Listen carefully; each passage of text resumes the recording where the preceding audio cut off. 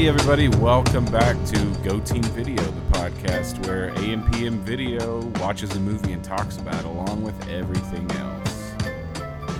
This episode is episode 4, The Witch.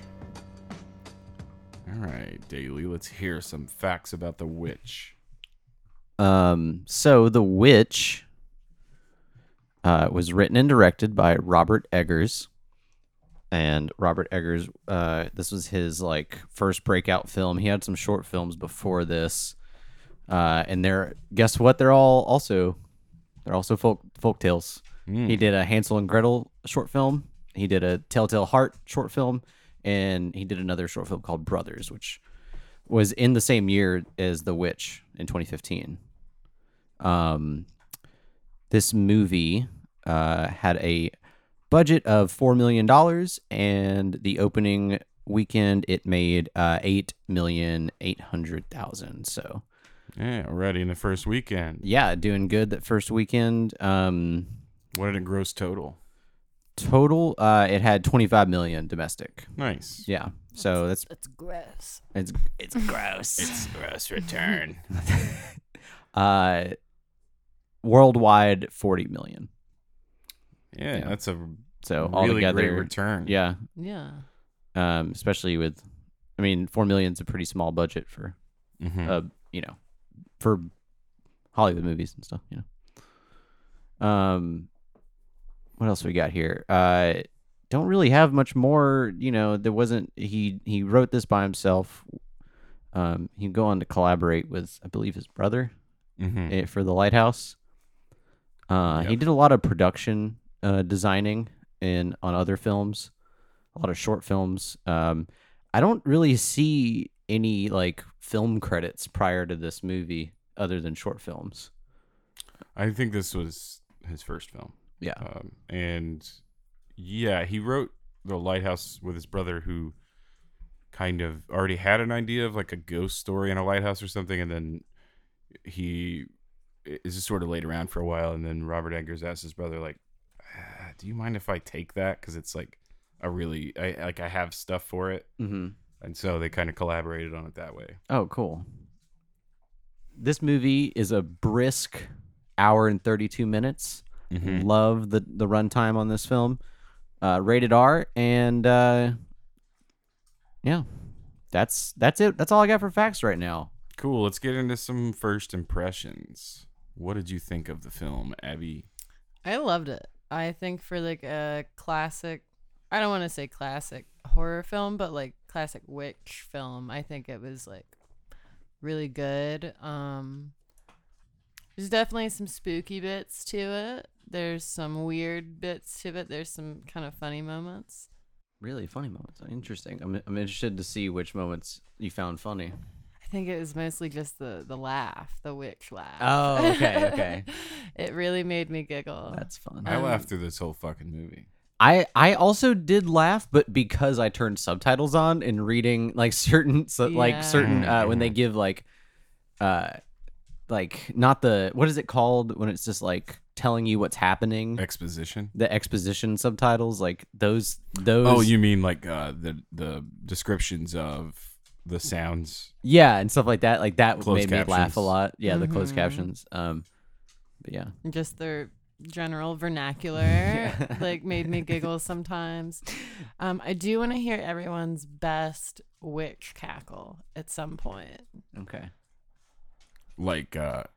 Just our interpretation of a witch cackle. Yeah. Okay. Cool. Yeah. All right. We'll do that in the reviews. Okay. When we give our review, after our VHS tape rating, we have to give our witch cackle, and then we'll rate each other's witch cackle.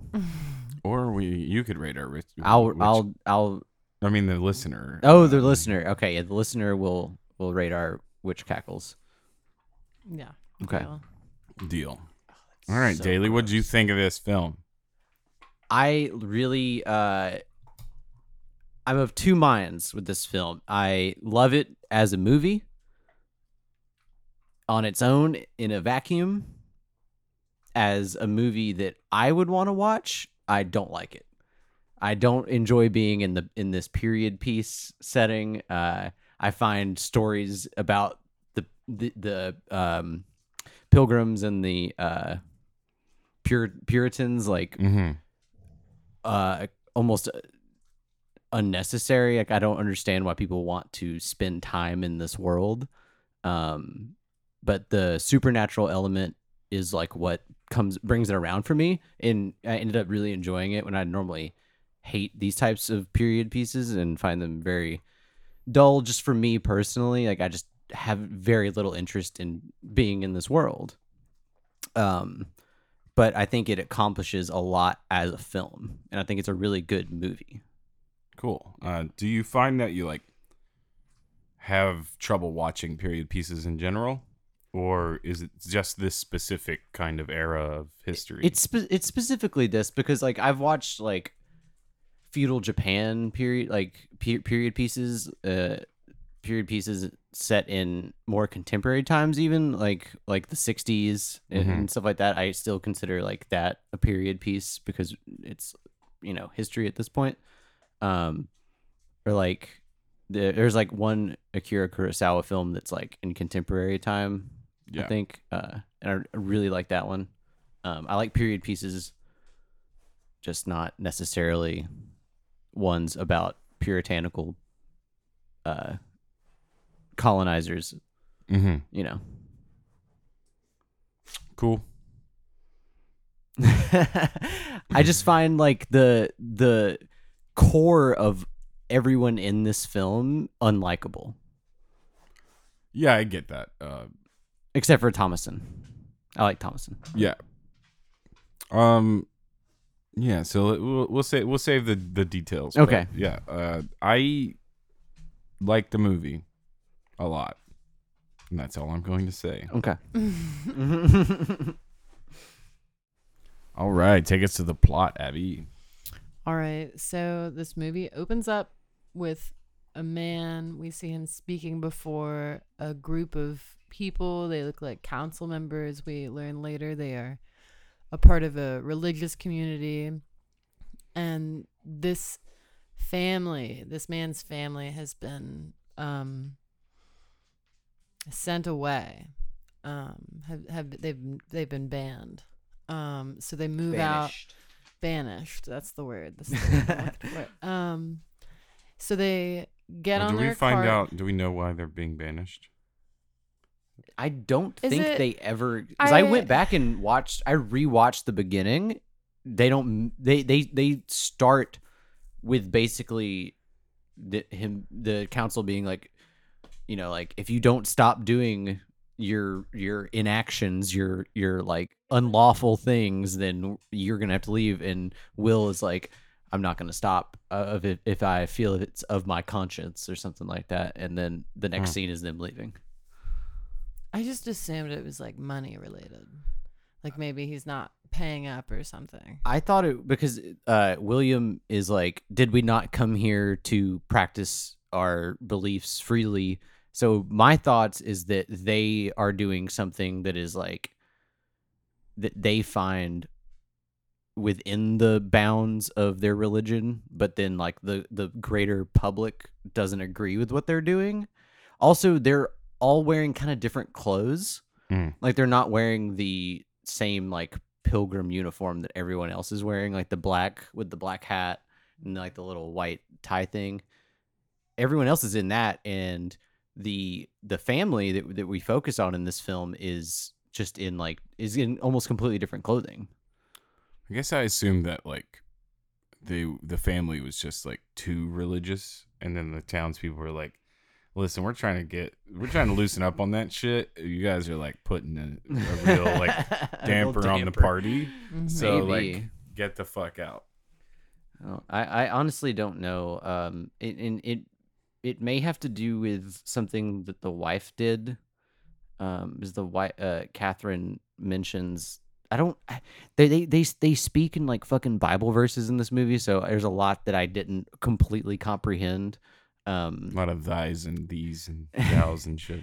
She talks about being like Job's wife at one point, and Job's wife is like committed adultery or something like that.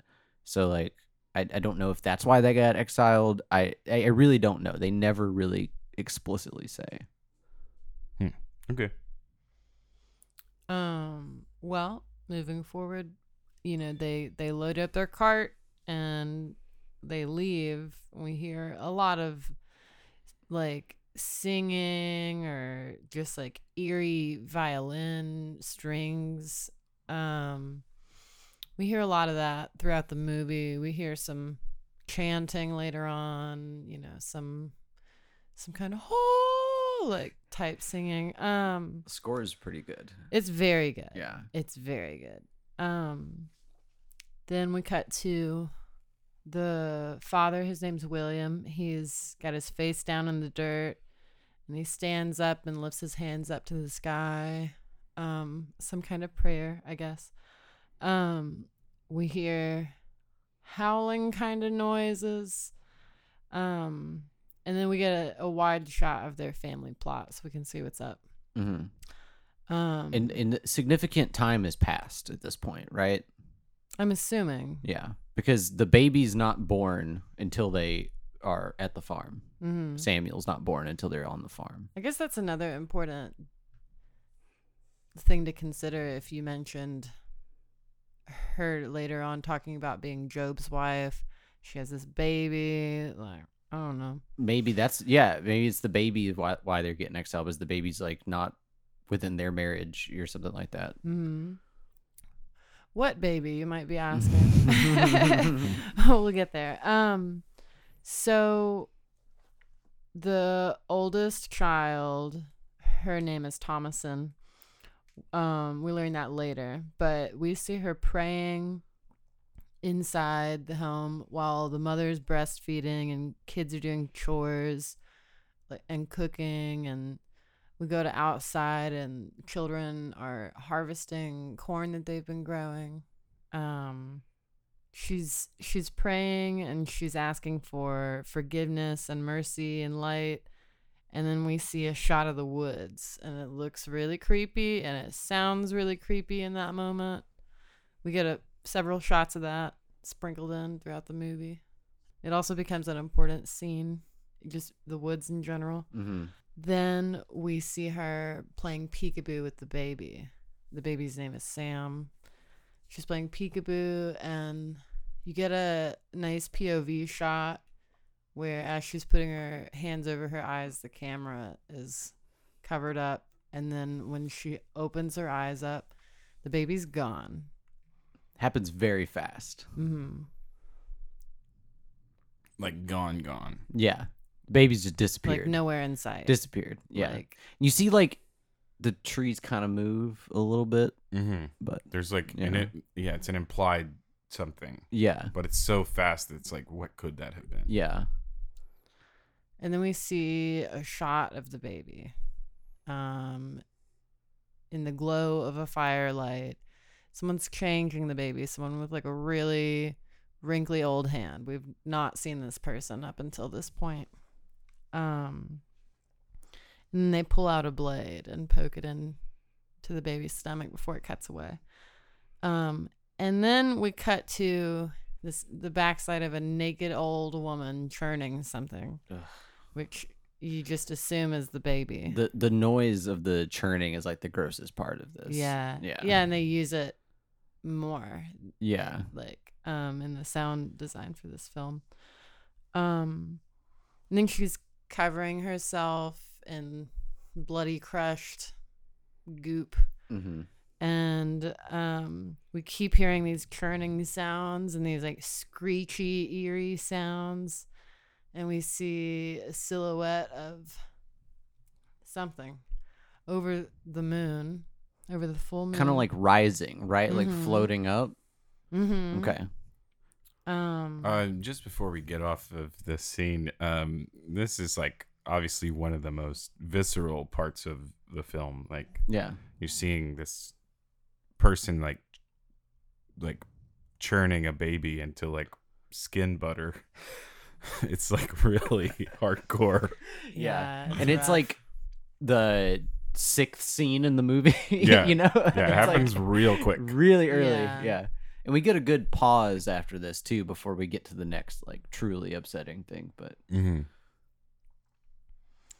Then we cut to the inside of the house, and um, the second oldest child, his name's Caleb. He's removing a cover off the window and looking outside. And then his sister Thomason wakes up, startled, and Caleb puts his shoes on and goes outside to find his dad staring off. Yeah. And he's holding a... Huh? And some time has passed, right? At this point. Yeah, time Yeah. has passed after Sam disappearing. Right. And there being no sign of him. Yeah. And And through that whole scene of the kids waking up, you hear like very like lowly mixed in the mother like repeating a prayer like downstairs. Yeah. Through the whole scene of and this. crying And at crying, the same time. yeah. And in this scene, Caleb is approaching his dad, and he's holding a cob of corn that looks really rough. Doesn't look great. Doesn't look like they can sell it or eat it, really. And he's talking about how they can't search anymore. They can't keep searching for Sam because they've done all they can. If not a wolf, then hunger, I think is what Williams says. Yeah. Yeah.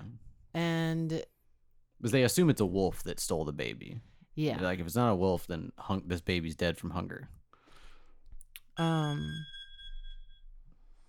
And he's talking about how the mother, her name is Catherine, she's not been sleeping. And they also are going hungry. Like, their food that they've tried to grow has not been profitable. It's not been sustainable to feed them. So the father and son go hunting. Then we cut back to the interior of the house, and Thomason is walking slowly towards her mother's bed that's like completely curtained off. She peeks in through a little slit in the curtains and she sees her mother praying and crying. And then we see her walking outside with a bucket of water on her head, and she spills a little bit. And the father and the son are hunting. They open up one of those like bear trap looking things, and then the son starts wondering if his brother Sam is in hell Yeah. because he was a baby and he wasn't baptized.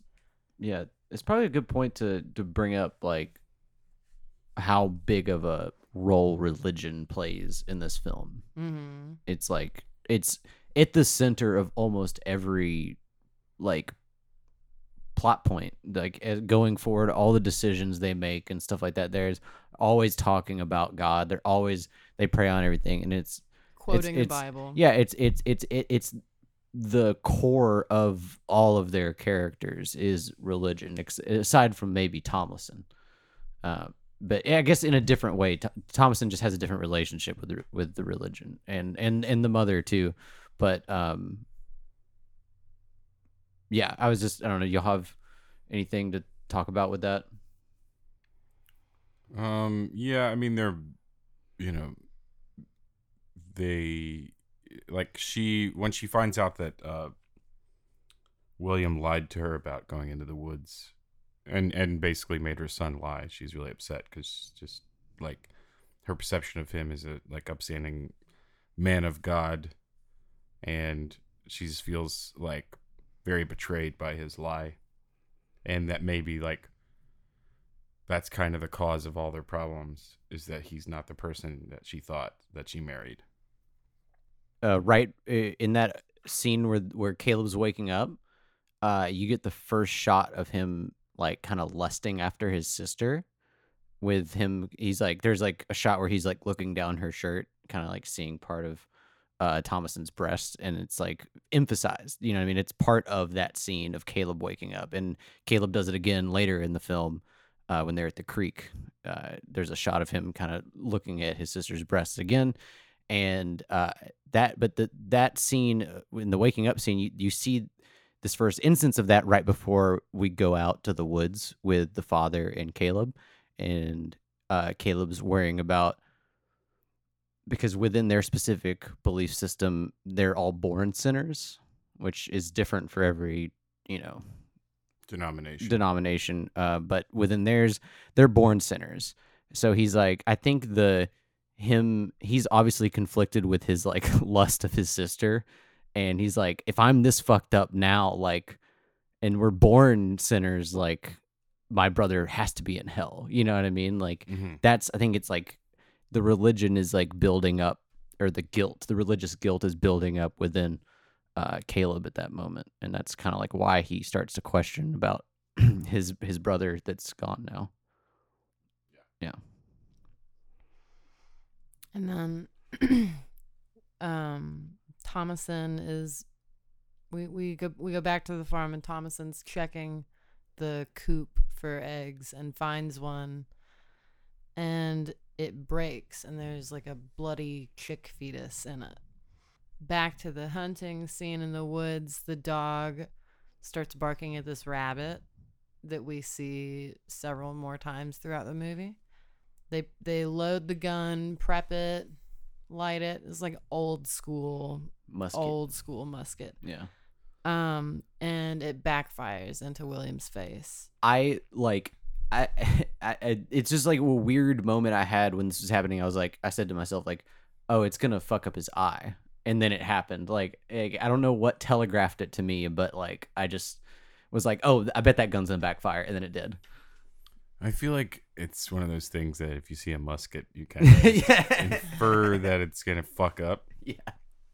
And they just did not get it right with the musket. Dude. No, Like, it's a bad one. yeah, that was early shit. Then we go back to the farmhouse, and we see the kids skipping around, kind of chasing around this black goat that we see becomes a really important character in the film. They call him Black Phillip. He's a black goat Black Phillip with horns that fucking curl under. gnarly, dude.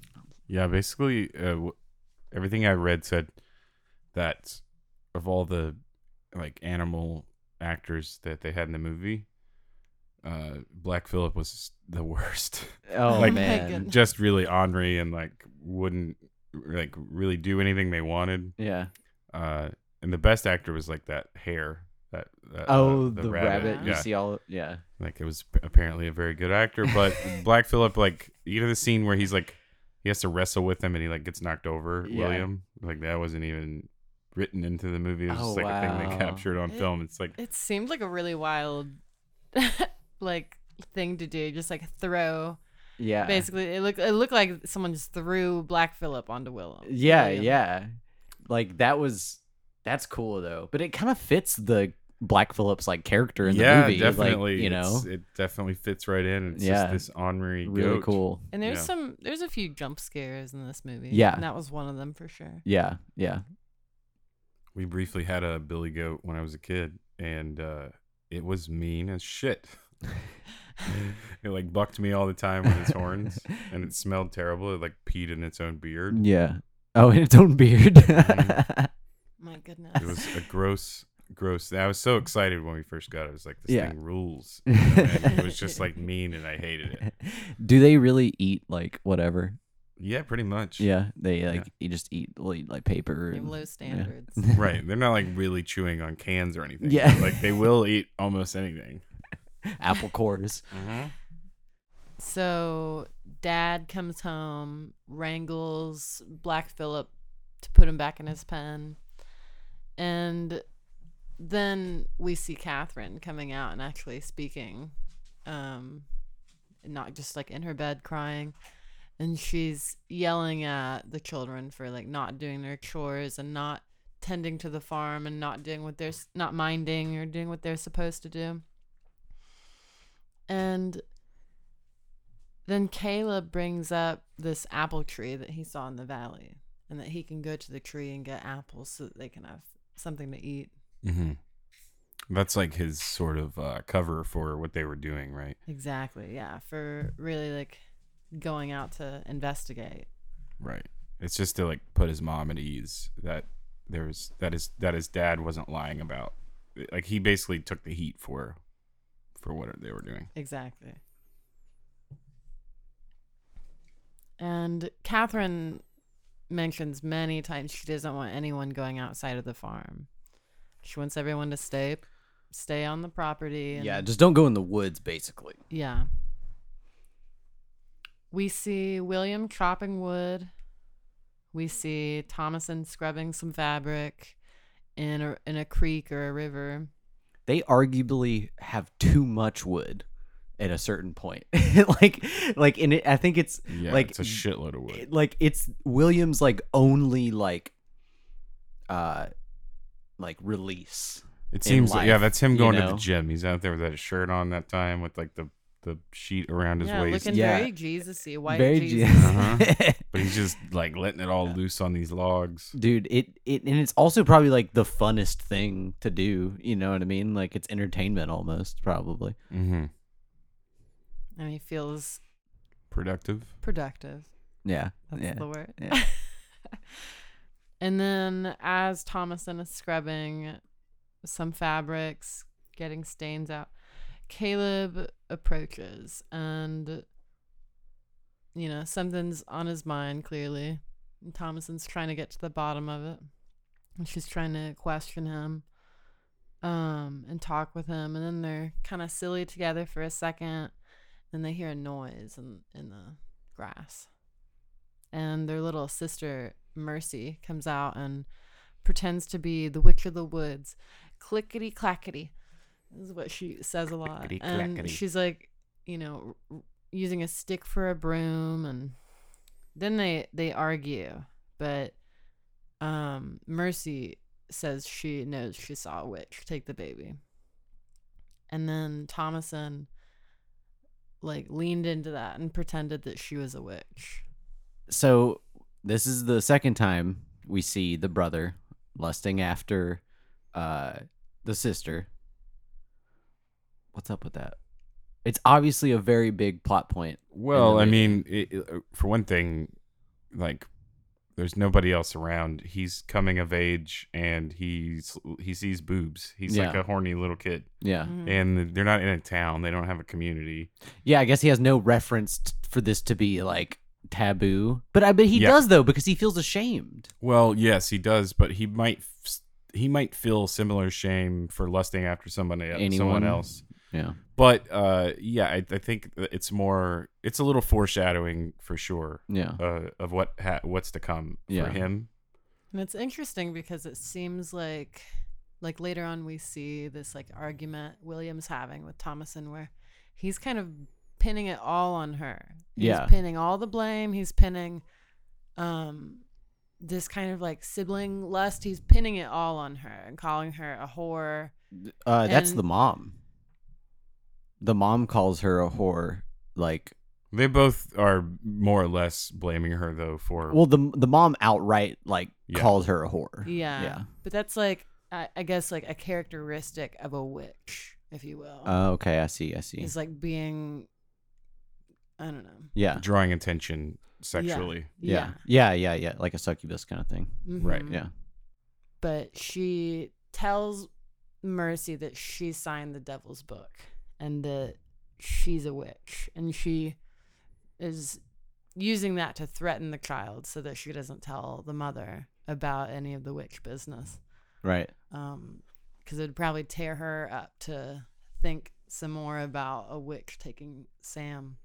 Yeah, it's really just a move by Thomason to just shut them up Exactly. and just kind of keep them in line because these kids are like hellions basically. They just like Yeah. don't listen to any authority or reason. They're just running around playing with this goat all the I time. know. I really wanted the kids to be the devil. Like I was like really hoping that like Jonas and Mercy specifically. I was like Uh-huh. really hoping that Jonas and Mercy were gonna like be some fucking devil shit. Then we go to the family dinner, and William is praying at the table, and everyone's there. They break bread and pass it around the table, and then Catherine goes into accusing Thomason of stealing her father's cup. And she even says like, "Oh, did a wolf run off with that too?" Like, Yeah. Throwing major shade. Yeah. Totally. I mean, totally. honestly, I'd probably act the exact same way as Thomason if I was in this situation. I'd be like, "Fuck y'all," you know what I mean? Like, I'm over this shit. And then Catherine's pissed that the animals haven't been, tucked Bedded in down. or whatever, bedded Yeah. down. Yeah, bedded down, which apparently is just saying nice things to a goat and singing it songs and petting it. So literally tucking it in. Literally tucking it in. I used to do She's that. like, God damn it, you didn't tuck in the goats. I used to do that for doggies when I worked at a boarding facility. That's I would sweet. like that's literally there was a package level, like a tier level of like the package you pay for your dog to stay there, where they would get a nighttime story, like a literal bedtime Wow. story. How And do you I? Like tell I would them bring a a book in bedtime there and story. read to them. You read them Clifford? What did you That's read so them? sweet. I mean, it was just like whatever was in the little Were library. they dog themed books? I don't know. I don't think so. I think there was like 101 Dalmatians, which is probably a bad book for read to a dog. But Well, I don't know. I think it had an uplifting story. but there were TVs in all the rooms that constantly played Disney movies, like in every room of the dogs. That's That's so not for the sweet. dogs. I'm serious, That's dude. not. That's so people can come in and say, "Oh, And then, well, These yeah, dogs and- the volume is very low as the well. dogs want to see like Face Off and 90s John Woo action movies. They don't want to watch Disney movies." Maybe they want to watch like Marley and Me or like Old Damn. Yeller. Homeward Bound. That's sad. Some Homeward sad shit. bound, Homeward bound. Yeah, we got to do that one at some point. I think that'd be a fantastic one to do. So Thomason goes to bed down the animals or the goats, and it's this part's interesting because I noticed as she's going out, they're kind of like bleeding and bleating. I should say not bleeding, but bleating, like making their goat noise in kind of like a rhythmic way. Oh, I didn't notice that. And then she sees the bunny like right there in the middle of them. Yeah. Is this in the little barn thing? Mhm. Okay. Yeah. Okay. Good actor, that rabbit. Good fucking Dude. actor. So the kids are really good actors in this Did the movie. bunny too. Like win an Oh award? yeah, the definitely. kids are steal the show for me in this. Yeah. Outside of like They're incredible. the rabbit, the kids are probably the best. And then we go back to Catherine and William are in bed and Catherine's praying. And then she lays down with her husband and she's crying and she says that God has cursed their family. How far did y'all make it into this movie before you turned on subtitles? If you did turn on subtitles, Really, like, someone was leaving my house, so the dogs were going crazy. And It Okay. was probably at that moment, but pretty early on, I was like, I need subtitles because I can't understand what they're Yep. saying. And some parts of this film, like when the music kicks in, it's like so loud. yeah.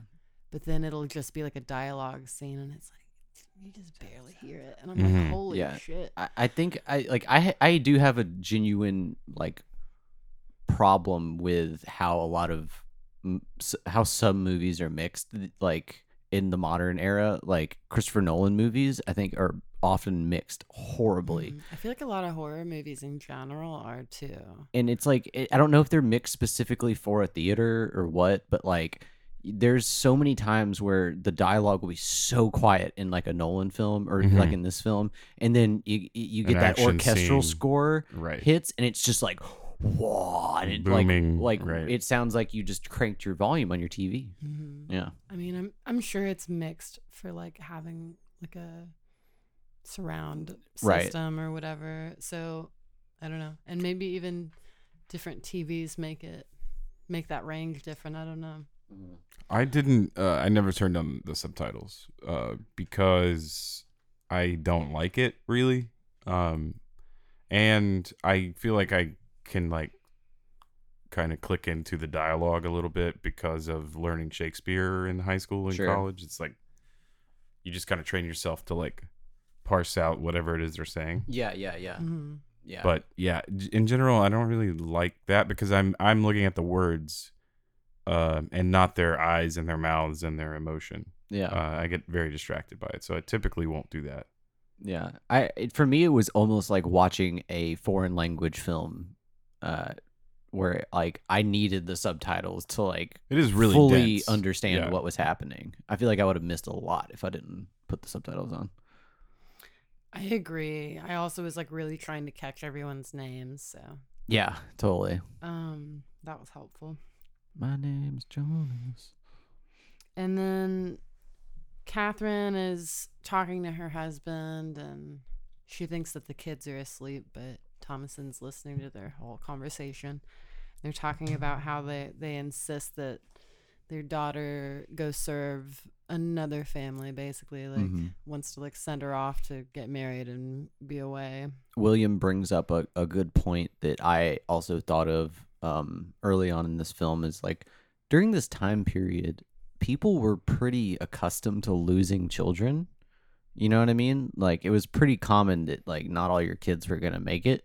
Yeah, if you got a cold, you were likely to die. Yeah. kind of time period. And William brings up the fact that like we have, 3 other kids. Like we're so lucky that God has only taken one from us. Mhm. And I was happy that the movie addressed that because it was like one of the first things I thought was like, it's like weren't people like used to this? Like Yeah, back those then? of you listeners who played the game Oregon Trail will be very familiar with the fucking harshness. Yeah. Give that a go, y'all. It's a great one. Try to cross the river. Go for it. Did y'all ever they did this studio did a remake or not a remake like a reimagining of Oregon Trail, but it's ORGAN like organs like Oregon Trail, and it's a zombie apocalypse version of the video game Whoa. Oregon Trail. Wow. Yeah. Who did that? I can't remember the studio, but yeah, it's like on iOS. Like it's like a little indie game. It's on pretty much any device, but it's pretty Same cool. same sort of platform and It's the exact same mechanics as Oregon Trail, but instead of like going across the country, you're going across the country to escape the zombies. Oh, clever. Yeah. I will be downloading that. And Catherine goes into saying that she thinks her son went to hell because he never got baptized, and she thinks they're going to starve if they don't go back to England and go back to the church that cast them out in the beginning of the film. Caleb goes out to feed the horse, and Thomason finds him, and she knows he's like preparing to leave, basically. She basically talks him into going with him by like threatening to tell To wake up their parents. Do you think that he's like wanting to leave to like so that they will keep Thomason around, or like to defend, like to like I don't know. to Like, some why do you extent, think yeah, that he he's was, like- trying to like basically salvage a really bad situation and be like a man. Yeah, about it. And he's not trying to run away. He's going to check the traps. Yeah. Yeah, he's going to see if they caught any traps. And are the traps what the father bought with the money from the silver cup, or is the gun what the father bought with the money from the silver cup? I can't remember. I'm not sure. I do remember him saying it was like worth a lot of money. Yeah, he got either the gun or the traps with the. He got the supplies to hunt basically Mhm. with the silver cup money.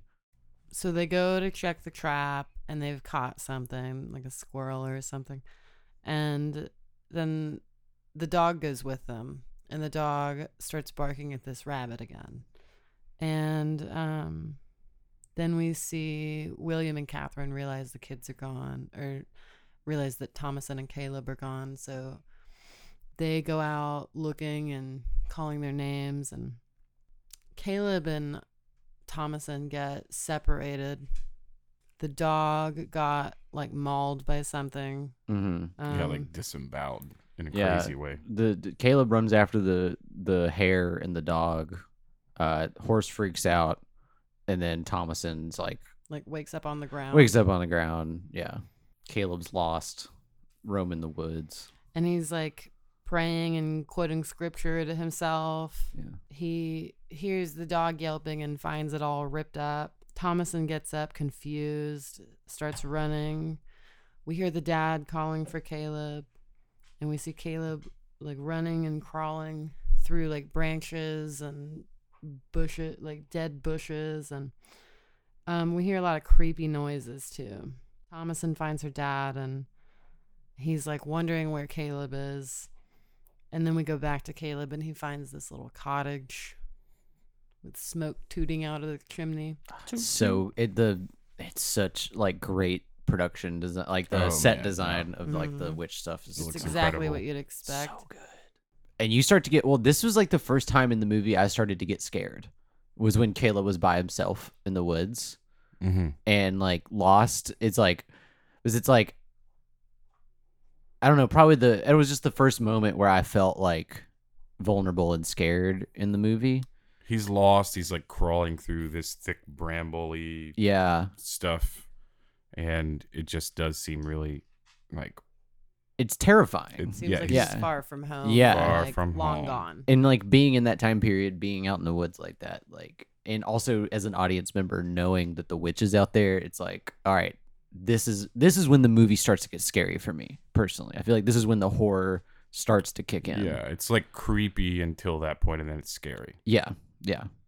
And then this woman in this like red hooded cloak comes out very seductively.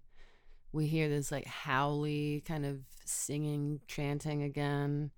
And Caleb walks toward her, kind of scared looking. And the woman kisses him. And then there's this moment where you can tell she's like locked him in, really. And then we cut to Thomason and Sorry to interrupt you. Just like you see the wrinkled like hand reach out and grab the back of his head. Yeah. Like Like- right before it cuts. Like Yeah. the last thing you see is it's like not, it's obvious from the beginning as the audience member, you know that's the witch. Right. It's But- the witch's real hand. You see the real hand come up at the very end. But I think that's what all the foreshadowing was with him lusting after his sister. It's like it's just sort of illustrating how susceptible he would be to like this buxom witch lady Mm-hmm. drawing him in. He just like is terrified, but he goes right for it. No, Like, very goes- true. Goes Yeah. straight for that kiss. Yeah. I don't know if he went for it. He just let it Yeah, happen. I was about to say he Well, does seem yeah. very scared in that He He moment. walked over there though. He was terrified. Yeah. Yeah. Well, I also think it's like at that point you're under a spell. You know what I mean? Like the witch is what's it called when the vampires glamoring you? Yes, Like that's yes. basically what the witch is doing, is like glamoring this kid. Mhm. I don't think it's 100% like just lust from the kid. But And Right. then we see Thomason in the corner in their house, and she's like heavy breathing, and the mother and the father like wondering what the hell happened to Caleb, like where is Caleb? And then she's wondering why they went in the woods at all. And Thomason kind of stutters, and then William immediately jumps into he stole her father's cup and sold it for money. And then they're outside arguing in the rain, and it's nighttime. he's gonna just leave. He was like gonna go to town for something, or no, he was just like gonna go out and like look for. No, I'm sorry. He was going to town to get more people to come help look for Caleb. And in the midst of this arguing, she hits him. And that kind of halts things. He doesn't leave. They go inside. They clean up. And Thomason goes out to bed down the animals again.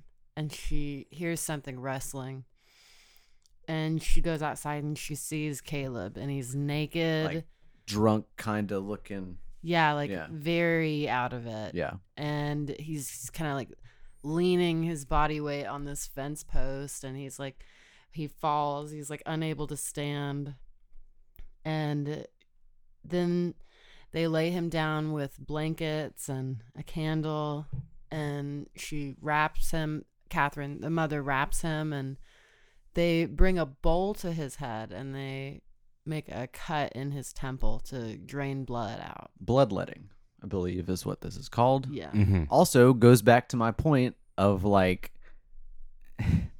it seems, I guess and I know this is like a flaw on my part as a viewer, but I just feel like I'm like, this is so silly. This is some like old school This is so, Christian like, shit though. Y'all also. are so dumb. Like, in context, like Yeah. the context I have now, it's like hard for me not to see this and just be like, this is just silly. This is like dumb. Like, y'all's devotion in everything is just so silly. Like, your pride and your devotion to God is like why y'all are out here at the fucking in this place. You know? Yeah, well, you know, you're judging how stupid they are, right? And that's fair. Yeah, she's trying to drain impurities, drain demons, you know, drain all the bad things out of him. And she's reciting a prayer to him. Then William's outside in the rain, and it's still nighttime, and he's splitting wood again. Yep. His favorite thing. It's so entertaining. And then we cut to, what's his name? Black Phillip. Yeah. Oh, real quick, I do want to go back to there's a scene before Caleb comes back, or I hate to jump the gun. We may be about to get to this scene, but it's like the first big monologue that Catherine has. We're about to get there. She talks about wanting to go back to England. Yeah, that's right before all the shit goes down. Okay, Yeah. so that's before Caleb comes back. It's right before he dies. Okay. Yeah. Okay. So we're like, yeah. Just a heads up, we are like an hour in also. Yes. We get a close up of Black Phillip, and we hear the children's voices saying like ba ba, and then it's daytime. William addresses that Thomason put the devil in Caleb and that he won't wake up. I think he's saying this to Catherine while the children are out in the barn with Black Phillip, and Thomason is trying to milk the goats and blood is coming out into the bucket. That shit was freaky. Mm-hmm. And the mother thinks that Caleb is out and unconscious because of witchcraft, and William's denying it. He's just telling her she's, you know, spouting nonsense. And then Catherine talks about wanting to be home in England, and she said since Sam disappeared, her heart turned to stone, and she's had a weakness of faith, and she's not been the same since then. She goes in to talk about how she had like such incredible faith and connection and spirituality to Samuel, right? Like, she's like, I never felt love. Like, Samuel's love was like greater than God and her husband's love, is like what she's basically saying in this monologue. I interpreted that as like her love for Jesus or her love for God just existing before Samuel died. Oh, and then once Samuel died, She has no faith. she has no faith. Yeah, that's Yeah. how I interpreted that. Like, not because of Samuel existing that she had that, but because he's gone that she lost it. Yeah. But this is such a fantastic monologue, like, and it's delivered like it stood out to me as like a performance in the film. Mhm. Like, I really, really was like sold on this monologue, and gives a lot of exposition too. Like, you really get some more like character, like some backstory on like pre them moving here. It's like one of the few times you get any glimpse into like why they may be here. This is where she talks about being like Job's wife. Mm-hmm. And like there was an incident. There was for sure an incident. Like this scene like confirms that for me. Is like there was an incident before they left that had to do with her specifically. In my, like, I think that's what it is. Like, of course, there's like no way to confirm it because the movie doesn't tell you. But Yeah, Yeah. but I think based on her rant, based on how the community treated them as they were leaving, I think, you know, just There is this new baby, like in the beginning. It all just, to me, draws to the fact that she probably committed adultery. Yeah. So William leaves to go out into the field and harvest corn. Mercy is singing. Thomason's annoyed. And then the children start screaming, and we cut right to Caleb, and he's like mumbling and saying, like, he's really kind of convulsing and saying, like, she's upon me, in my stomach, in my bowels, she pinches me. Speaking of the witch. Yeah. And then he starts bleeding from his mouth, and his mouth is like clenched shut. And William pries it open. Only time I had to look away in the film. I could not. I was like, once he pulled that knife out and was started to put it up to his Caleb's teeth, I was like, I can't look away. I can't look at this.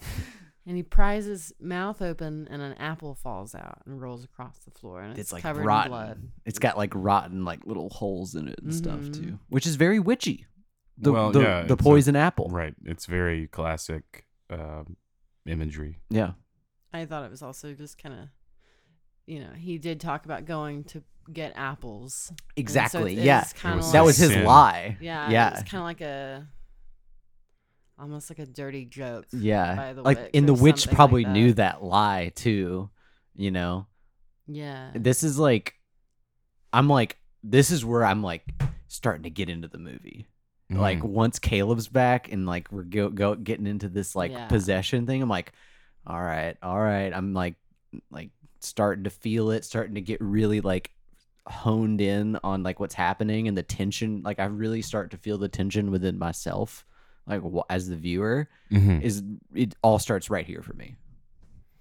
And then the kids drop the ball that Thomason is a witch and that she put a curse on them, and then the father is like, he's not here for it. Like, I know I mentioned earlier that he was like, the father was accusing Tom, like he was speaking to Catherine only. He was telling her that Thomason is the one who put the devil in Caleb. I think he was directly referring to Caleb, like feeling like guiltily like seduced by his sister. I think that's what he was referring to, which is, a scene, an image we've seen in several scenes throughout the movie, like we've mentioned before. But now at this point, he's completely denying that any of this witch business about Thomason is true, and he makes Thomason admit that she is a woman of God, and then they begin to pray, and they really try to like shut up the kids talking about the witch stuff. And then they're reciting a prayer that they must recite together all the time because Mercy forgets her prayer, and that's like a big deal. Yeah. Like they're like, when does this happen? Mercy never forgets her prayer. Both the little kids forget. Yeah. And both Jonas, the other child, they both it's forget like their prayer. Everything that's happening is like really unfortunately making it look like Thomason is a witch, And then the kids start mumbling something else, and then they start screaming, and everyone gets really riled up and frustrated. And then Caleb starts screaming again. She desires of my blood, she sends her devils. And he's saying, all this kind of possession stuff. And then they're all reciting scripture, and the boy Caleb, he even starts reciting with them, reciting scripture. And then he's smiling, and he thinks he's in the presence of Jesus, and he moans of joy, and then he dies. And the kids, Mercy and Jonas, they like pass out. They're just like heavy breathing, laying down. Yeah. The mom is screaming and sobbing. William goes after Thomason after she ran outside and just was sobbing.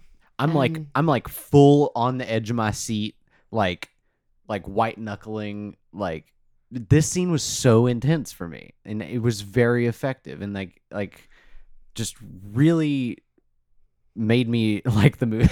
And this is like when I started enjoying the movie, basically. And then it was just one thing after another that was like juicy. Yeah, so good. Definitely one of the climaxes of the movie. Yeah. So William goes after Thomason, and they kind of hold each other for a minute, and he tries to kind of sweet talk her and talk about the farm and not talk about what just happened. He's like talking about ways they can improve the farm or how they could have done it better.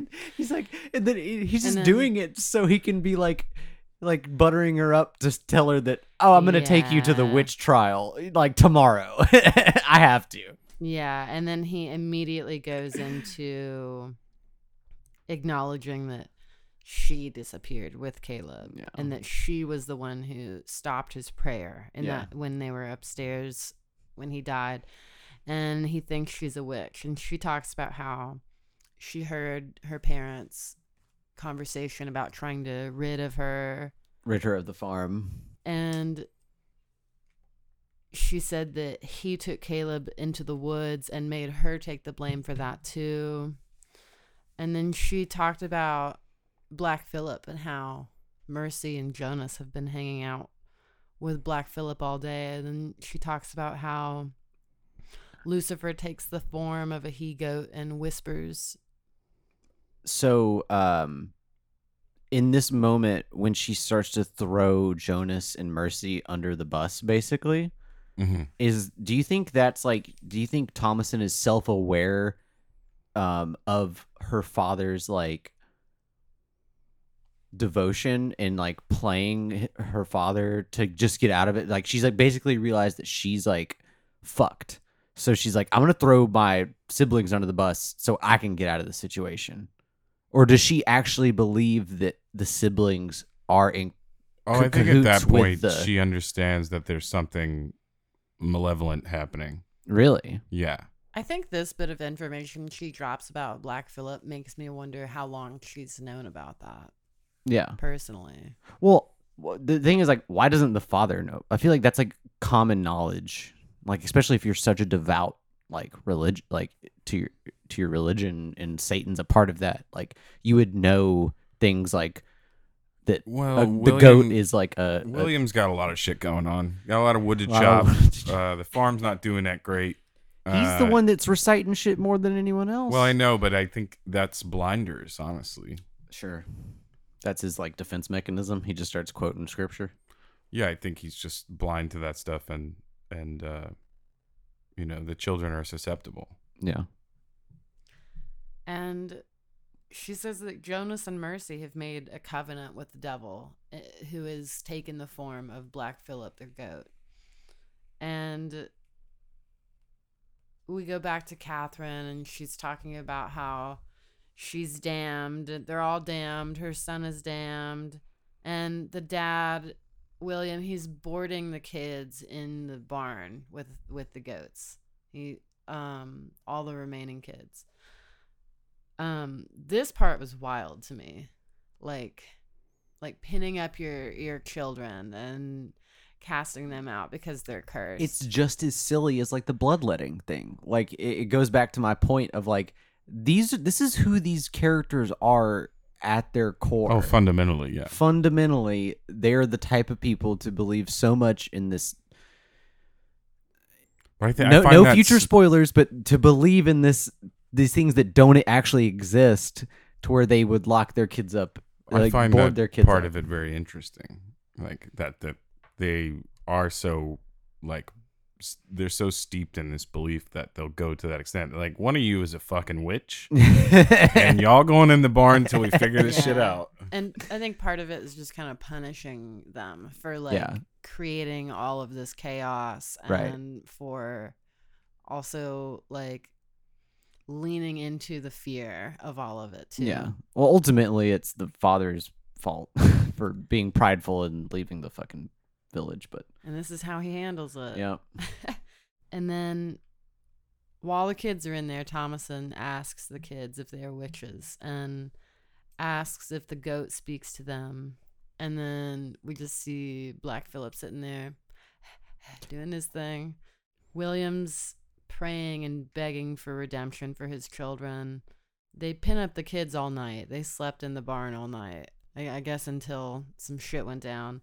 Catherine got out of bed Grabs the candle. grabs the candle, walks over to the fire, turns around and sees Caleb.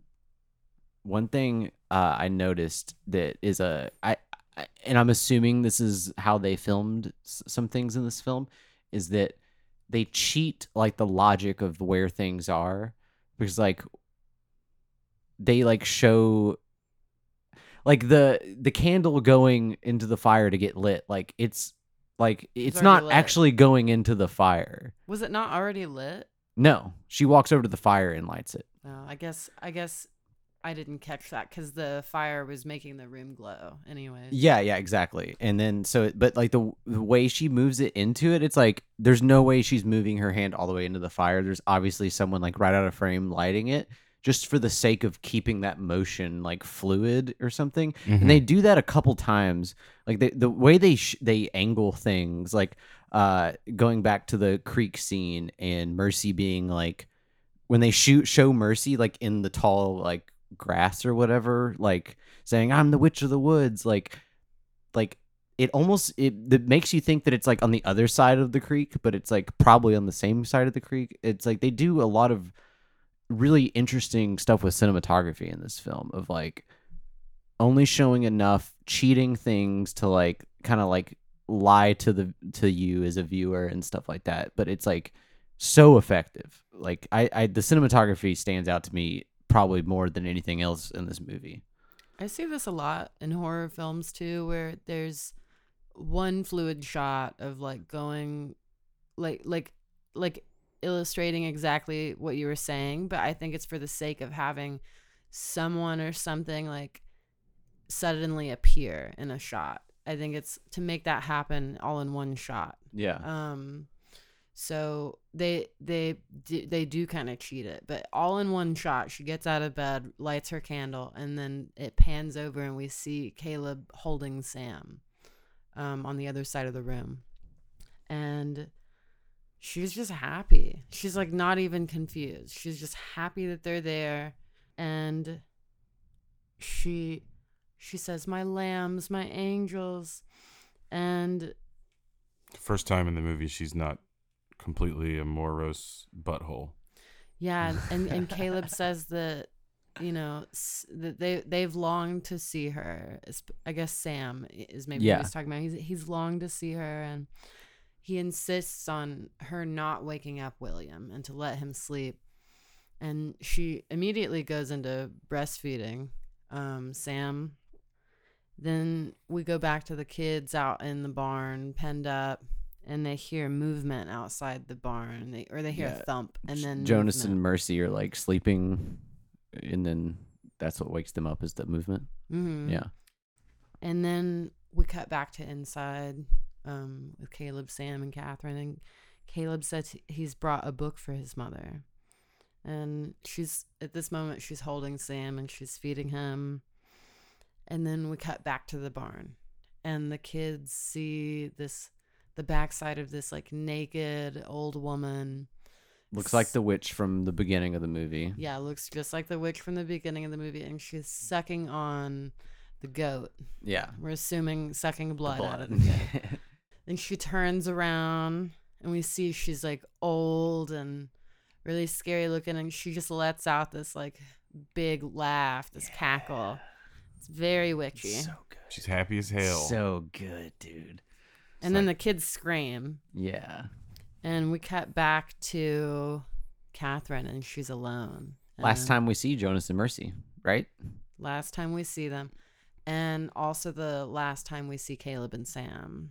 Was in the shop before. Yeah. So now we go back to Catherine, and there's nobody there except a crow, and her there's just like blood coming from her. The nipple. crow's pecking at the nipple. Yeah, It's like you see like the skin pull away from it. It's like so fucking visceral. In Catherine's just like She's like elated. Yeah, she's elated. So amazing. Like once this movie gets full supernatural, It's ramped. it's incredible, dude. They're just sending it supernaturally. It's sending it supernaturally. and then Catherine's in bed with William, and William gets up out of bed, and we see this blood coming from Catherine's breast, and William gets out of bed and goes outside and walks around and sees just like slaughtered animals. Like we don't the see dead the kids, we goats. just see dead goats and Thomason laying like amongst them. And sort of Thomason kind of coming to right at the Yeah. moment. Yeah, kind of like waking up and realizing what Yeah. was going on. I instantly in this moment was like, oh, this is so perfectly set up to make Thomason look even more like the witch, Mhm. you know? And then this is when Black Phillip lands on William, just like out of frame. Gores his ass. And hurts him really bad. He's bleeding out of his mouth and Also, amazing accuracy from that goat. Like, those horns are pointing backwards. Mm-hmm. And he just gores this dude right in the stomach. Yep. Really good accuracy. Very athletic. the goat charges at him and all this chopped wood piled up falls on him. Maybe if you weren't chopping so much wood, And that's you wouldn't have died. that's the chicken's coming home to roost. Like, literally, because there's such an absurd amount of wood, is like why he gets trapped under the wood. He was the he was the engineer of his own demise. And he's dead. I guess that's a He really did. great way of like visually representing that. You know? Mhm. Yeah, because that's kind of the whole movie. Yeah. You know what I mean? He's set them up for failure. Yeah. basically. Yeah. And Thomason comes out of the barn and comes over to her dad, and then her mother grabs her head and throws her down, and she's so angry and she's crying and she thinks Thomason is a witch and the devil is in her, and Thomason's denying it. And her mom persists that she preyed on her brother and preyed on her dad, and this is when she's accusing her of lusting over them, and she just is like throwing her down and beating her. And Thomason has had a knife on her and pulled it out and cut her mother's face, and her mom is over her just dripping blood on her and crying and screaming, trying to choke her. And Thomason stabbed her mother to get her off. No, it's not a stab. It's just like chopping, just like chopping at her, slicing. yeah. Really? Yeah. I'm taking notes a lot of the time. When Oh, I'm watching right, this, right, so I'm right, starting yeah. to look away, and I just thought she was stabbing her. It was like a butcher knife. Yeah. And she just kind of like while she's on top of her, just like hacking away at her back and her arms and stuff. Just slicing. Like, it looked like, to me, it looked like the same motion as when the face was cut the first time, but then just kept doing that same thing. So just sliced the fucking, probably any got the case, it jugular at worked. some point, and then That she shit was worked. dead. She did. Yeah. And they just kind of laid there for a while after Catherine died, and we get a wide shot of that. And then she throws her mom off and sits up and gets up, and she's walking around and she looks into the woods. And then she goes inside and she removes her dress and puts on like a sweater or a coat, I guess, and just sits down at the table and puts her head down. And I'd like to pause things for just a second to talk about our sponsor. Today's sponsor is Freya Farms, a local Nashville farm run by Dakota Jernigan and Sperry Whiteway. They offer salad sacks. Look out for them on Instagram, Freya Farms. Farming it up. Where are we at plot-wise now? plot-wise, She just killed her mom. Yeah, she, that's she, right. she killed her mom, went inside, she was resting at the table, Put on her a head big old down, coat. and then time passes and we hear chimes, and she sits up and looks outside and takes a candle out to the barn and sees Black Phillip, and Black Phillip goes inside or I guess she went outside and Black Phillip was outside, and he walked into the barn and she followed him, and she tries to get him to speak to her like she does with Jonas and Mercy. And then he says, "What dost thou want?" And he basically asked her if she wanted all the joys of life, if she wanted to taste butter or have a pretty dress or live deliciously or see the world. Mhm. Were y'all? Was this a big moment for y'all in the film? Oh yeah, for when sure. when the voice respond, like when oh yeah, Yeah. when you definitely. actually heard the voice. Yeah, Yeah. it's unexpected completely for a first time viewer. Yeah. You're not really like ever expecting like the incarnation of Satan. Yeah. So it's like wild that it actually happens. And that you actually get a visual of like a human form of Satan. Dude, Which comes or on Lucifer. yeah, it's like very slow at first. You just see like a leg. You see like You see a boots goat walking. leg and a boot. It's like Yeah. you see both. you see it transform Like a basically. boot. Yeah, yeah. It's like a boot with a spur. It's like Yeah, very little cool. cowboy Like kinda Satan thing. dresses dope. Dude, I absolutely lost my shit when this happened. Like, was so stoked. I think the voice is so fucking incredible Mm-hmm. as like a Lucifer voice, a Satan voice, and it like sent chills up my back in like an exciting way, and I just didn't expect the movie to really go here. Yeah. I It's really really surprising. thought the movie was gonna be like, oh, their corn like made them hallucinate or some shit. you Well, know? yeah, it's something I read actually is the stuff you see on the corn. Mhm. It did make people hallucinate actually. Yeah. I really thought that was like where this movie was gonna go. Also, it's Satan offering butter. The Catholic Church thought that was like a sin to eat butter Wow. back then. Back then, of course, not now. I mean, the Good Friday thing has been altered so many times. Mm-hmm. It used to be no meat, and then they were like, "Well, fish. We're not going to consider fish meat, so Mm-hmm. you can eat fish on Good Friday." Yeah, butter's the devil. And then he tells her to look at the book before her, and Well, asks if she sees a book. in which my is notes, very he interesting. asks her to see the book before her. It's like I feel like you don't see the book unless you have that in you to see the book. You know what I mean? Mm-hmm. Like you have to be a believer almost to like see the book. Yeah, I feel like Catherine didn't see the book. No.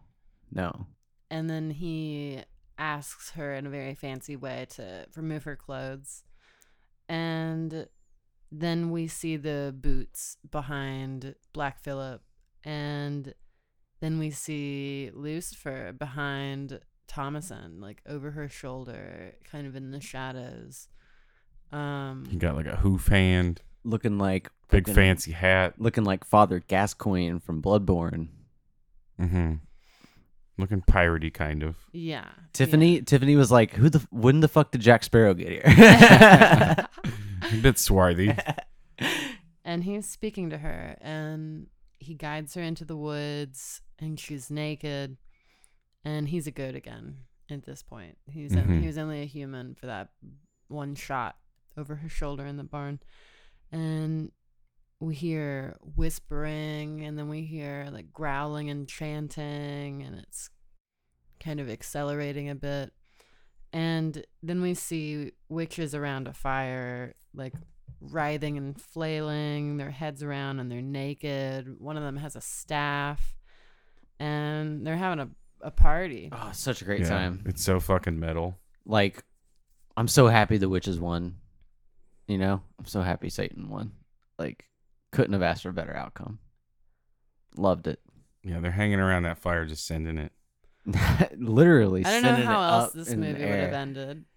Like, Right. at the Yeah. point where Thomason was the last one standing, I Yeah. was like, I mean, she has to be a witch now. Yeah, Like, yeah. Who else is her in her clique, you know? Yeah, what we find out is this whole thing is a recruitment. It's literally that is the movie. Mhm. and A it's witch gets really a new witch gets fascinating. recruited. Yeah. I want to point out there's a specific point in the movie where this starts, and it's when you see Thomason praying in the barn. Like she's playing in the barn. There's like a blue light kind Mhm. of on Thomason. And it's like one of the first things when we're at the farm, and she's asking like, please, like begging for like God to like help them, and help Mhm. her. Yeah, And she's asking for mercy and light. yeah, and because she kindness. knows that like their crops aren't like yielding any results. Like they've been Yeah. exiled. Like she's asking for help from God, and in that moment, God doesn't hear it. But you know who does? Black Phillip. Black Phillip, Satan, and that sets the in the events for the rest of the movie. And it's and you also, this is backed up by the fact that the opening shot of the film is Thomason's face. The closing shot of the film is Thomason's face. And you can look at like a side by side shot of that, and it's like Thomason's super bummed out in that first shot. The last shot, Thomason is stoked. Might be a little bloody, but stoked. But stoked, having a great time. She's free of all that shit. Exactly. She got liberated. It's exactly that when this movie was over, I was like, is this a liberation story for Thomason? And it kind of is in a way, you know, getting out of this puritanical fucking lifestyle. Mm-hmm. And she's watching the witches, and then they begin to float. And then we get a close up on Thomason, and she begins to float, and she's happy and laughing. She's still covered in blood. And then we get these like spooky, howly noises with visuals of these like witches rising up. And then the movie ends. Sick ending. So good, dude. Yeah, pretty badass. Yeah. Yeah. I think that leads us right into the next part, our review of the film.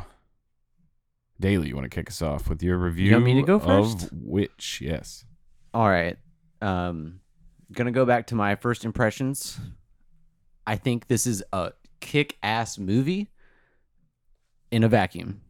When I apply my personal bias, I don't enjoy it until the very end. So it's hard for me to I almost want to give it like 2 reviews, like 2 scores.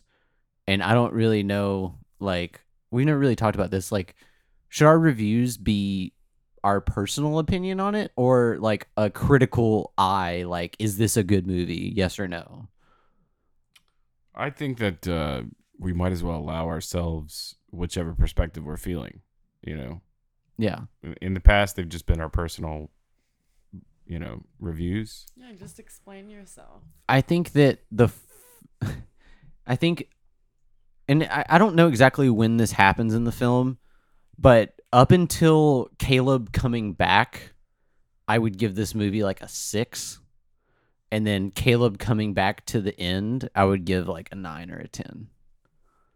Like, I'm completely engaged from Caleb coming back till the end of the film. But prior to that, even though it's a very brisk film and only an hour and 30 minutes long, I still just don't give a fuck about a lot of like what these characters are doing. And that's my own personal bias about the period piece, and like just not caring at all about these people in this time period.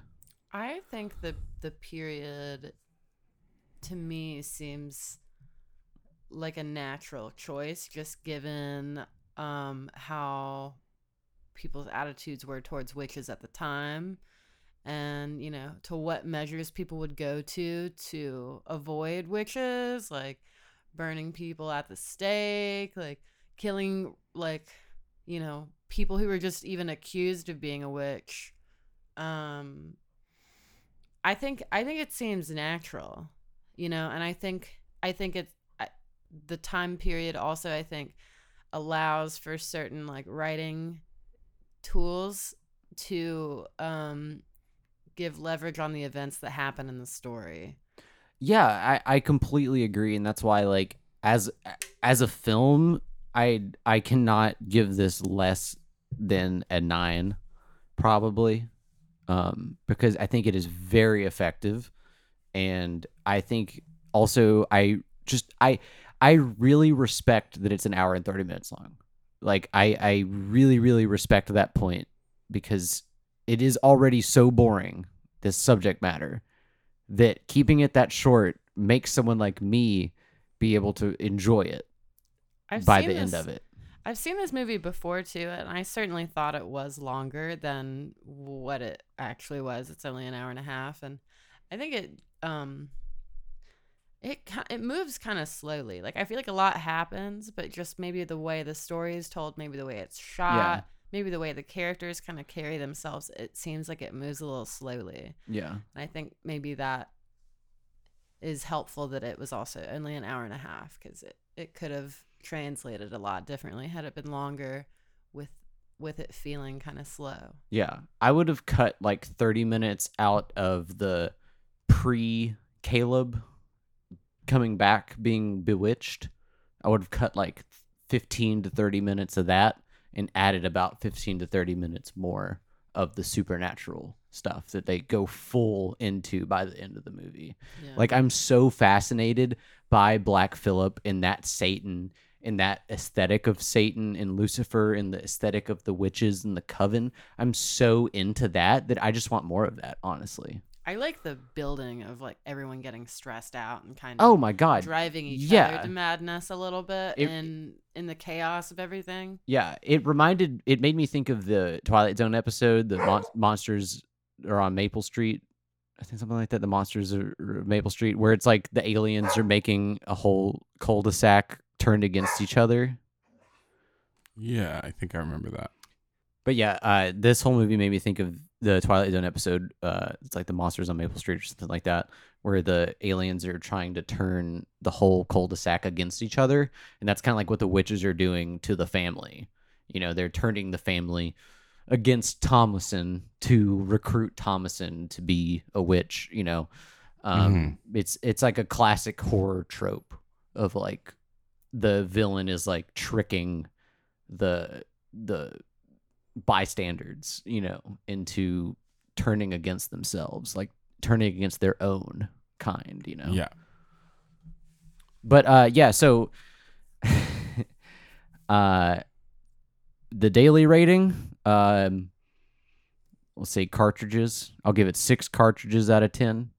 The movie rating, I'll give it 9 Six. VHS tapes Oh, I see. out of 10. Yeah. Yeah, cartridges like game cartridges. Okay. Yeah. I give it 6 game cartridges out of 10, 9 VHS tapes out of 10. Good. That's how I Yeah. feel. You're allowing yourself to have your personal opinion and view it as a film. I wouldn't watch it again, basically, is what I'm saying, even though I Yeah. think it's an incredibly well-made movie. Yeah, I would say that I thoroughly enjoyed it being a period piece. I enjoyed the pacing of it, the build of the whole thing. I think this movie like accomplished everything it set out to do. It surprised me in a way that few films can, especially horror films. I just feel like those are really telegraphed a lot of times, but this one just really it surprised me the whole way through, and that's more or less what I want out of any film, is to kind of keep me guessing in a way that doesn't feel cheap. It's not a traditional horror movie in that there's like jump scares or like there's anything like that, really. It's more just like creepy and unsettling and like graphic and horrific. Yeah. Which is great. It plays a little more on the psychological than just simply, you know, jumping out at you. The setting alone is like horrifying. Definitely. Like just thinking I don't about wanna live being there. alive in this time Yeah. period is like, and just being Thomasin, like Oh, yeah. putting yourself in Thomasin's shoes is probably the scariest thing about watching this movie. Like, being Thomasin, being like, oh my God, I'm about to be convicted of being a witch, and I'm not even a witch yet. You know and what I then in mean? the end, she is that witch. Yeah. 100% that witch. Well, Which is great. Like that's, you know, she just like gets the power at the end. yeah. And it kind of is like a feminist story ultimately. You know, you leave, you have all this like repression and oppression of the puritanical family, and then by the end of it she's like chilling with her homies, like this coven of witches. It's cool. Yeah. It's kind of like witches in general or feminists. Yeah, Mhm. yeah. I do really, the movie really does kind of make you think you're about to leave the farm. you know, like that you're gonna go somewhere else. Like The Village. Huh? Oh no, but it's because like they spend so much time talking about like as a first time viewer, I'm like, yeah, they get sick, they're gonna have to go out of the farm. Oh right, and like stuff go like into that. town and Even deal with Yeah. shit. several times they talk about, Yeah. oh, we're gonna go into town and get apples, or we're gonna go into town and I sell love this that it cup. never does. And they never I love that it do. never does. Yeah. It's like it's perfectly insular. Yeah. The It's way a little that it bit of keeps you with anxiety. Yeah, just it keeps builds that everything anxiety. claustrophobic. And Yeah. you're only with these like 6 characters the Yeah. whole time. I thought all the acting was incredible. All the kids are killing it. Yeah. The parents are great. Those 2 actors, they starred on Game of Thrones, both of them, but they would never had a scene together. Wow. But yeah, they were incredible. Everybody was great. That goat was great, but I guess gave the production a little trouble. But so all that to say, like, you know, the movie really surprised me. I'm not like a huge fan of horror films, but this is definitely one of my favorites now. And I give it 9 VHS tapes. Was this your first time seeing it? I've seen it like a bunch of times. Oh, okay. As I said, this is not my first time seeing this film. I really love this film. I remember watching it for the first time, and it really did surprise me in a lot of ways. You know, I think it's all kind of silly. They're just doing it to be hot, really. Like the witch life. You're reaping the benefits of just being a young mortal, I guess. Yeah. I mean, there were a lot of moments that made me laugh. I love the witch cackle. It was probably my favorite part of the whole movie. Oh, we forgot to do our witch cackles. No, we're gonna do them after the reviews. Okay. So yeah, like coming up, I want to hear everybody's witch cackle, and somehow we need feedback. Yeah. we need feedback from y'all on who has the best cackle. We need feedback on our best cackle, and also send us a video of you doing your best If you witch think cackle. you have a good cackle, send it in. Maybe Send we'll it play it in. on the next episode. I'm sure you can top these cackles, but we're not there yet. I thought the casting was really well done. All the characters were convincing, even aside from, you know, their attitudes towards each other and religion and witchcraft. I think the casting was really well done. I think the acting was really good. I like how kind of muted the whole thing looked. That it was all just kind of like gray. Yeah. In the color correcting for this film, it gave me a lot of anxiety, I think, during the build-up parts of the film. This probably is one of my favorite horror movies. Wow. And I think I'm gonna give it. I think I'm gonna do 8.5 Ooh, VHS nice. tapes out of 10. Nice. Nice. Let's hear that witch cackle.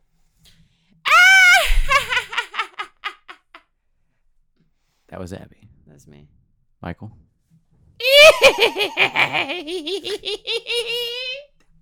That was really good. Okay.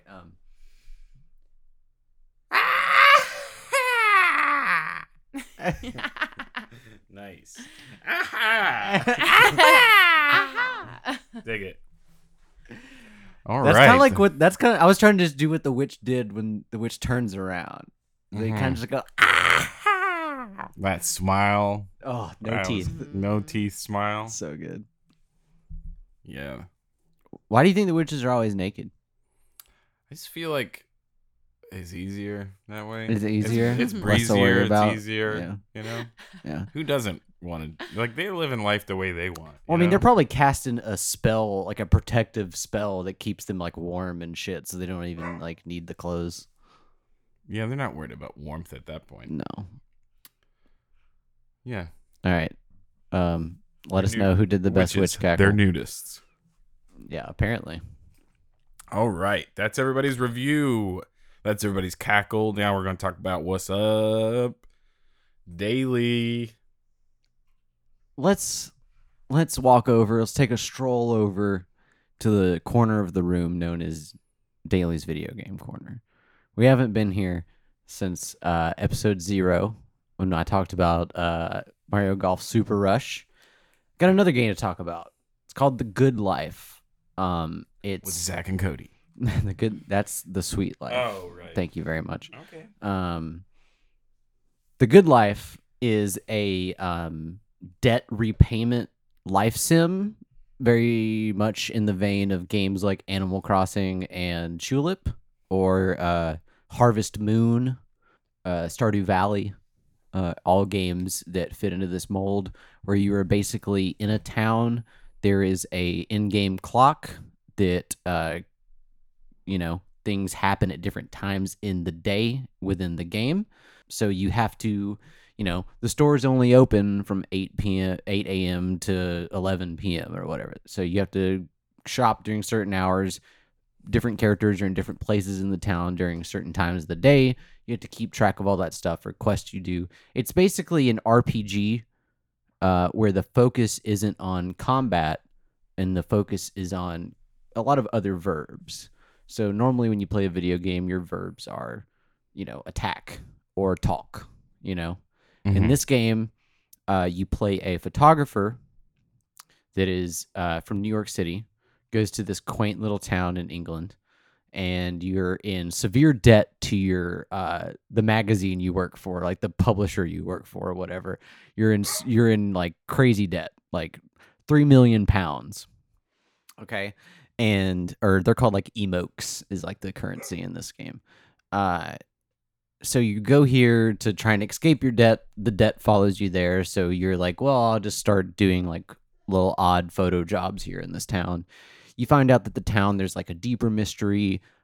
Everyone turns into cats and dogs on the full moon of every month, or whenever the full moon comes around. It's like every like couple weeks in game time. But everyone in the town either turns into a cat or a dog, and you have to, along with managing your hunger and your tiredness and your health and all these other statistics like the Sims, you are also managing a meter that is either putting you on team dog or team cat. And you have different quests that open up to you based on whether you're team dog or team cat. Team dog. Team dog all the way. Also, when you're Team dog. When you're a dog, you can go around and piss on certain points, and it marks your territory, and then it like gives you a dig spot in that territory, and you get a rare item like in that area. Nice. So that's what I want to really talk about with this game is that, like I said, you're a photographer. You come to this town. You got a lot of debt to pay off. The game is structured in a hour by hour, day by day structure, just like real life. But the thing that makes this game so intriguing for me is that you have different verbs that games normally give you to play with. In most games, you're attacking, combating things. In this, when you're a dog, you can piss on things and you mark your territory, and that gives you like special items, and you reveal a dig spot when you piss in the area and stuff like that. You have a lot of photo assignments where you have to take photos of specific people, places, and things. Also, you have a fake social media like Instagram kind of thing called Flamingo in the game that you can upload photos to, and every week you have different hot words, and if you upload photos that are of the hashtags, like the hot words, you get more money for those things. Like every like gains you like money, and you can deposit that money into your account. So you have all these things that you typically don't see in a video game. Like all these like more like contemporary real life things that are integral to the progression of the game and gives you a truly different experience than you're used to in a lot of video games. And this is all packaged in a very like Twin Peaks David what's his name? David Lynch. David Lynch-esque, like Lynchian characters in the town. Like they're like the magical realism kind of thing, like where everyone's really normal, but then they just say weird ass shit like in the middle of their dialogue, you know. And the game kind of goes into these places where, you know, this town has this crazy history of like kind of being tied to Arthur, like King Arthur, Arthurian legends, like stuff like that, English folklore. And it's truly unlike anything else I've played. There's very few games that I can say that remind me of this game. Tulip is one of them, which is a PS2 game that's also like a town simulator, like life simulator kind of thing with like a weird twist to it. And this game has that weird twist with a quaint town. The developer, it's kind of like one of the few auteur developers in games. So you have like Hideo Kojima, you know, that's like an auteur when you think about video games. You think of Hideo Kojima. You think of David Jaffe from the Twisted Metal series. You think of Cliff Bleszinski with Gears of War. There's very few like single people that are like tied to games that like are auteurs the way like you think of Guillermo del Toro and Quentin Tarantino. Like there's not a lot of those equivalents in video games where there's like a single person that's like it's mostly their vision. Yeah. And Swery is like the code name, the moniker for like the creator of this game. His name is Swery. He's worked on other games like Deadly Premonition, which is even more of a direct Twin Peaks-esque game. You actually play a detective in like a town, and it's even more like Twin Peaks. And that's like set in America. I gotta say, all the things you're saying about this game, you know, in the surreal, make it sound interesting. Yeah. But I will never play this game because it has elements of debt repayment and like going to work and doing social media, and I already hate that about my life. So I'm not trying to like add that into the gameplay. It's so weird because I do all that in my life too, and like it's I think it's because I play so many video games that anytime it's probably refreshing it's to have refreshing it be to not something that isn't like action based. Well, it is actually it's still action based. You know what like, I mean? Like that it's isn't not combat based. Right. Yeah. It's not combat based, and it's also not because like there's plenty of games that are like visual novels where there's like no action, where it's like just dialogue. Yeah. But this game it's an open world objective based RPG. You have stats, you level up, like it is. I'm an sure RPG. if I played it, it would be fun. But the just, idea of like you have you have stress, you have like life stresses. I ain't trying to get into that. If you go outside with less than 50% like hunger and like health, then you can catch a cold like in the rain. If you go out in the rain with like and you have like your stomach meters like below 50% and your health meters below 50%, every day. You get a cold. I and then you have to go to the doctor day. and like get cold treatment medicine, or like you can get a toothache if you eat while your general health is like too low and stuff like that. And you have to eat salads. Like the game goes so far where you can't just eat like potatoes every day. You have to actually eat like greens to increase your health. All your food groups. Yeah, because like you have a hunger meter, which is one thing, but then you have a health meter, which is just like a general healthiness. And eating a potato only increases your stomach, like it fills up your stomach, but does not fill up your health meter. Right. I think it's a game that not a lot of people are going to hear about, and not a lot of people listen to this podcast, but the ones that do are going to know about this game now. Yeah, I don't want to naysay it. I've never played it, and I'm only adverse to responsibilities. And it's a bad game. I'm just going to say that right now. It's a bad game. Like, it's clunky. It does not play well. It does not control well. There are game-breaking bugs that, like, you just, like, will just lose progress. There was a bug where if you upgraded your storage above 150 items, the game would just crash every time you opened your storage on the Steam version. So it's like it's a very buggy game. It's an indie game. It's not made by a huge team, not a huge budget. Yeah. It's actually been in development for quite a while. It was like Square's attempt to like crowd fund an RPG. He wanted to make a cat RPG, and this game is his cat RPG, basically, where you can turn into a cat. He also had to throw dogs in there. Yeah, once you unlock the ability, you can turn into either one, and the cat gives you certain things, the dog gives you other things. Mhm. Yeah. Get the best of both worlds. Cool. Yeah. But Check it out, y'all. The Good Life. if you're gonna play it, maybe don't do side missions, just mainline the story. But yeah. Nice. All right, for my What's Up, I'm going to talk about the Mouthhole Halloween show coming up this Friday. I guess today, the day that this airs. Yep. So if you're listening to And- it in the morning, Yeah, then come out to the show tonight. It'll start at 8 o'clock. We've got cover bands, Blondie, Billie Eilish, Good Charlotte, and Stevie Nicks, along with the costume contest and candy, and bring your own beer. It's free. Come on out. In the past, we've had this will be our 9th Halloween show. Wow. Previous Halloween shows have had such themes as Haunty Tonk, Spook Easy, bet- Halloween 2116, I bet 100 years in the Max- future. Exorcisism. Exercise. Oh, that was a good one. The exercising was a good one. I loved the like Gatorade with like liquor in it. Yeah. I bet Max is upset that it's not the Haunty Tonk. Yeah.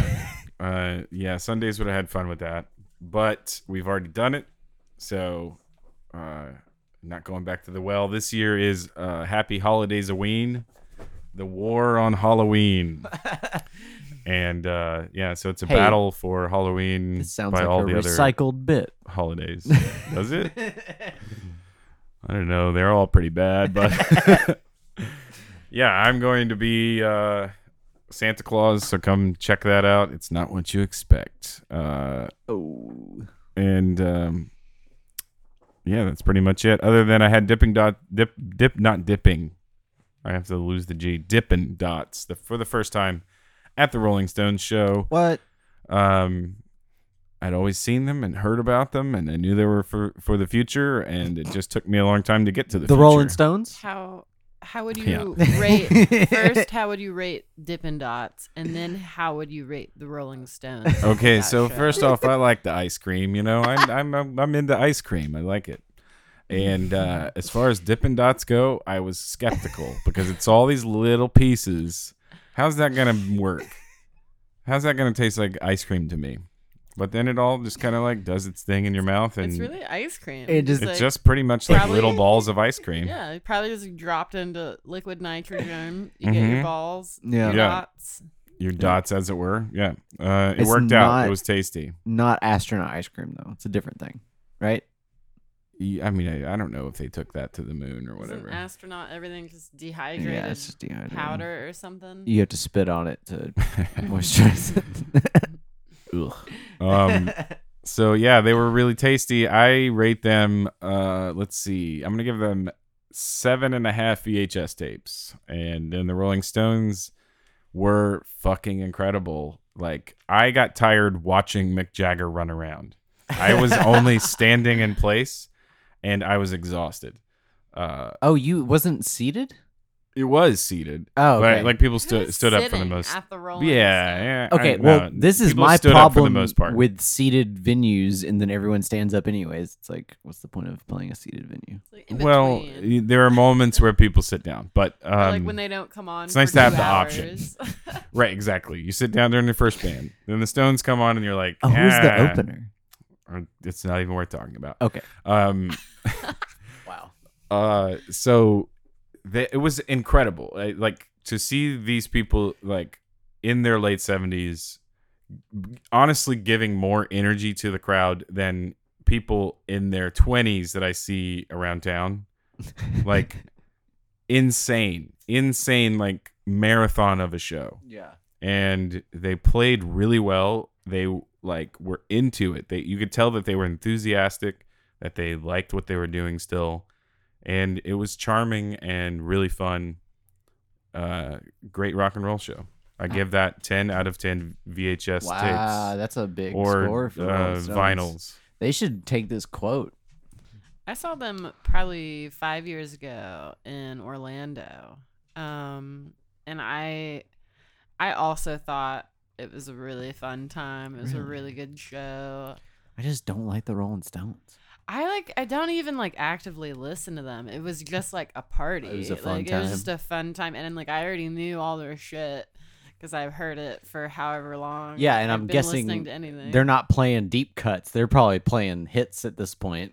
I mean, for the most part, yeah. There's like you're gonna hear the classic songs, but you know they played a few things that things. Big. that you weren't expecting.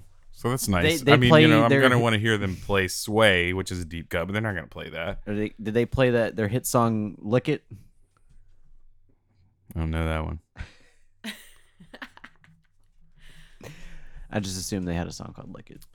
No, I think you would assume that it's because of the tongue and the mouth and stuff, but That's I exactly don't why. think, I don't think they do. I'm sure the lyrics "lick it." Yeah, are they've gotta be somewhere. Somewhere. Like your "lick" might catalog. be separate from "it."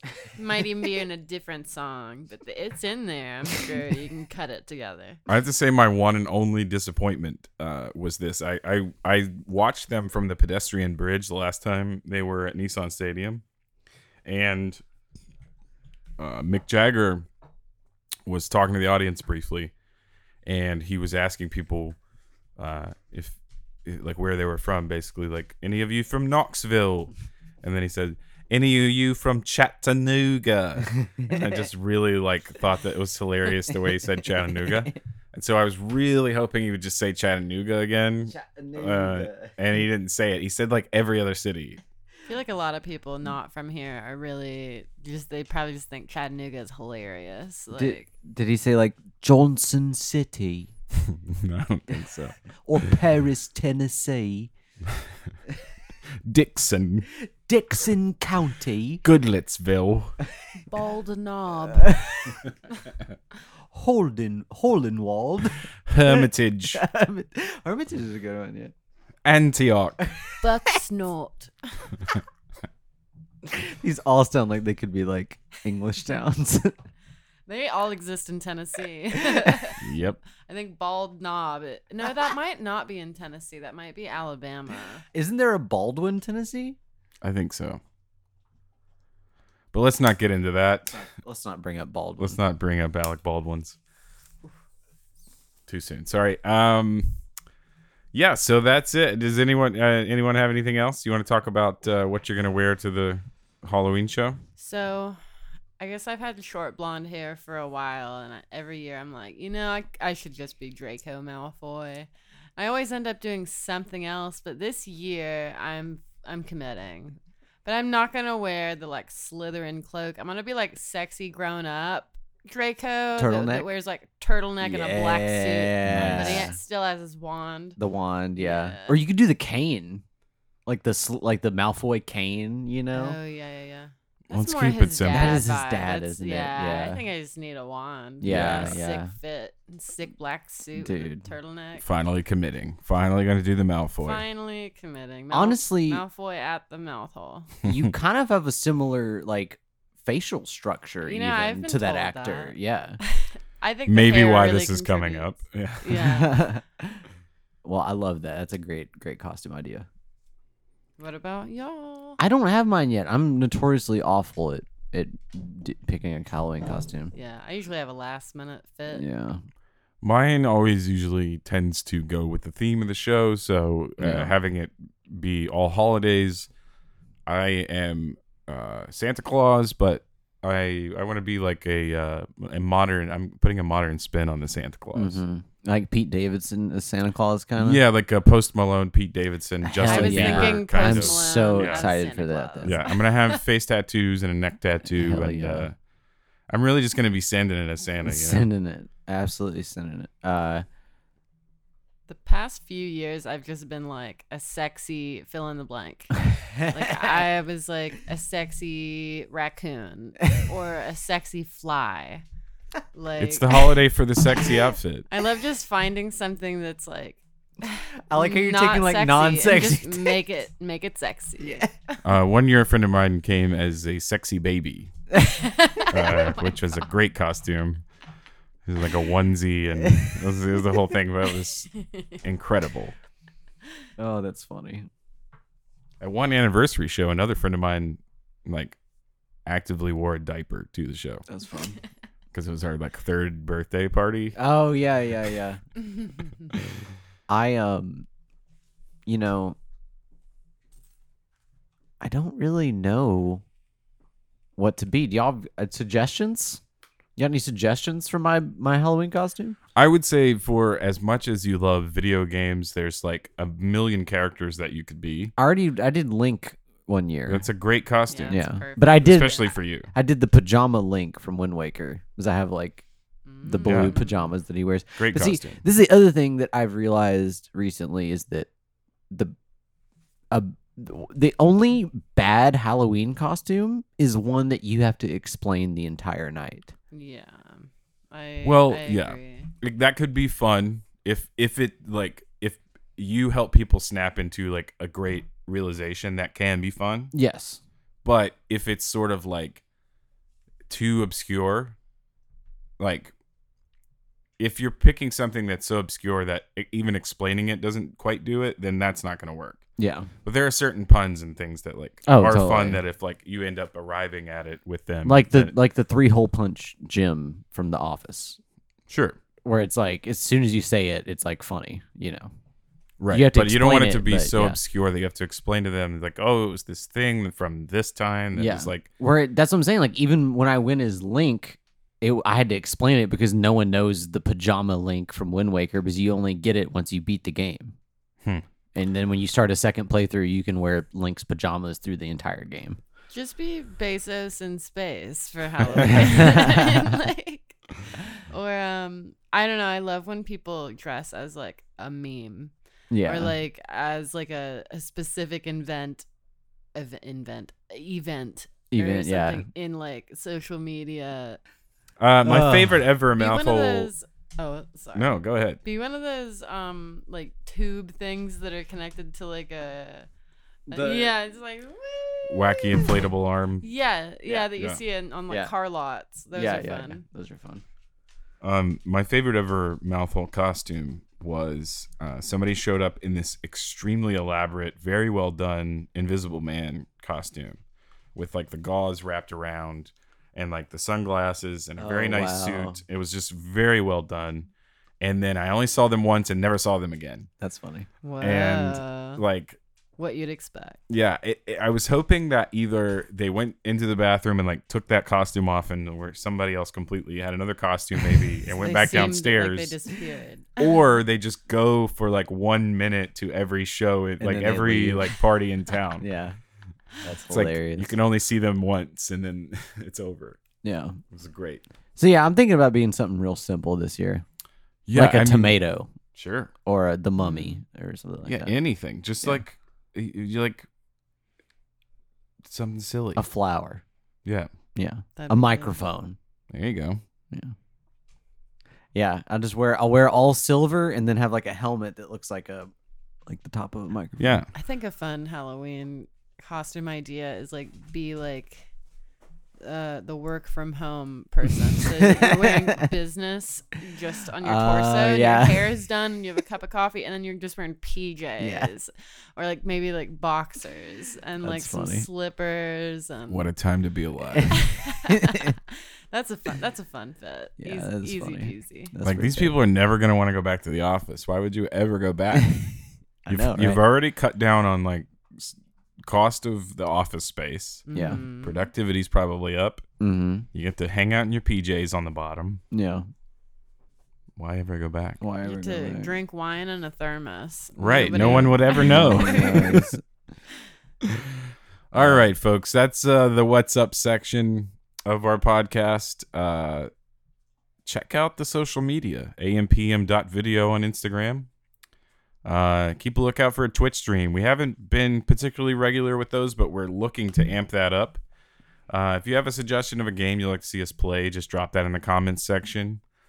Check out our Patreon. Daily, do you have the address for that? It's just patreon.com/ampmvideo. Nice. Yeah, check that out. There's some cool rewards parts of that, depending on what tier you opt in at. Thanks for listening. Yeah. Hit us up with suggestions for movies. What movie should we do next? Real quick about the Patreon, just a reminder that doesn't just support the podcast, it also supports things we want to do that are not people paying us to do them. That means short films. That means Twitch streaming. That means a lot of things. Trips to Six Flags. Trips to Six Flags. There's not one that close anymore, you know? They got rid of the one in I don't know Kentucky, why I didn't said they? that. I would never go with you two I to always Six went Flags. to the Atlanta one, anyways. Hmm. Even with the option of the Kentucky one. I don't even want to risk it anymore. I don't like roller honestly. I'm coasters. just over it. Y'all don't be sleeping on Holiday World. Yeah, like, Splash and if- Safari. Yeah, especially Mhm. if you like rides but not roller coasters. Like it's a fun time. It's cheap. There's a trash can every 5 feet, Hell so yeah. it's clean. And free drinks and free sunscreen, and nobody wants to use the sunscreen. But I'll take a Powerade. Sure. Hell yeah. Who couldn't use one of those?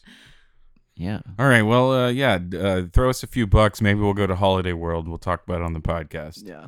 Hey, Um, if you want us to vlog, let us know. We'll make Yeah. a Holiday World vlog. that could be fun. I went to Holiday Mhm. World one time with one of those bras that you can put like a whole bottle of wine in. So we emptied whiskey into it and Wow. and went into Holiday World sipping it like a Hell camelback. Hell yeah. And it was fun, I'm not gonna lie. Oh, I bet. Yeah. That's awesome. And if we get too dehydrated, go get the Powerade. Like it was a fun time. That's awesome. Well, I went downtown once with a friend of mine, and she just put Ziploc bags full of whiskey in her bra. So it's like the very Yeah. trashy version of that. But it worked, right? Did it leak? It did. They it kind of got ripped open. It was just it was not a well engineered plan, but we got the whiskey out of it. hell yeah. Whiskey nip. Well, catch us at Holiday World. Catch us downtown. with bra, Check us out on Broadway. with bra liquor and bra alcohol. All right, this has been AMPM Video doing Go Team Video. AMPM Video does Go Team Video.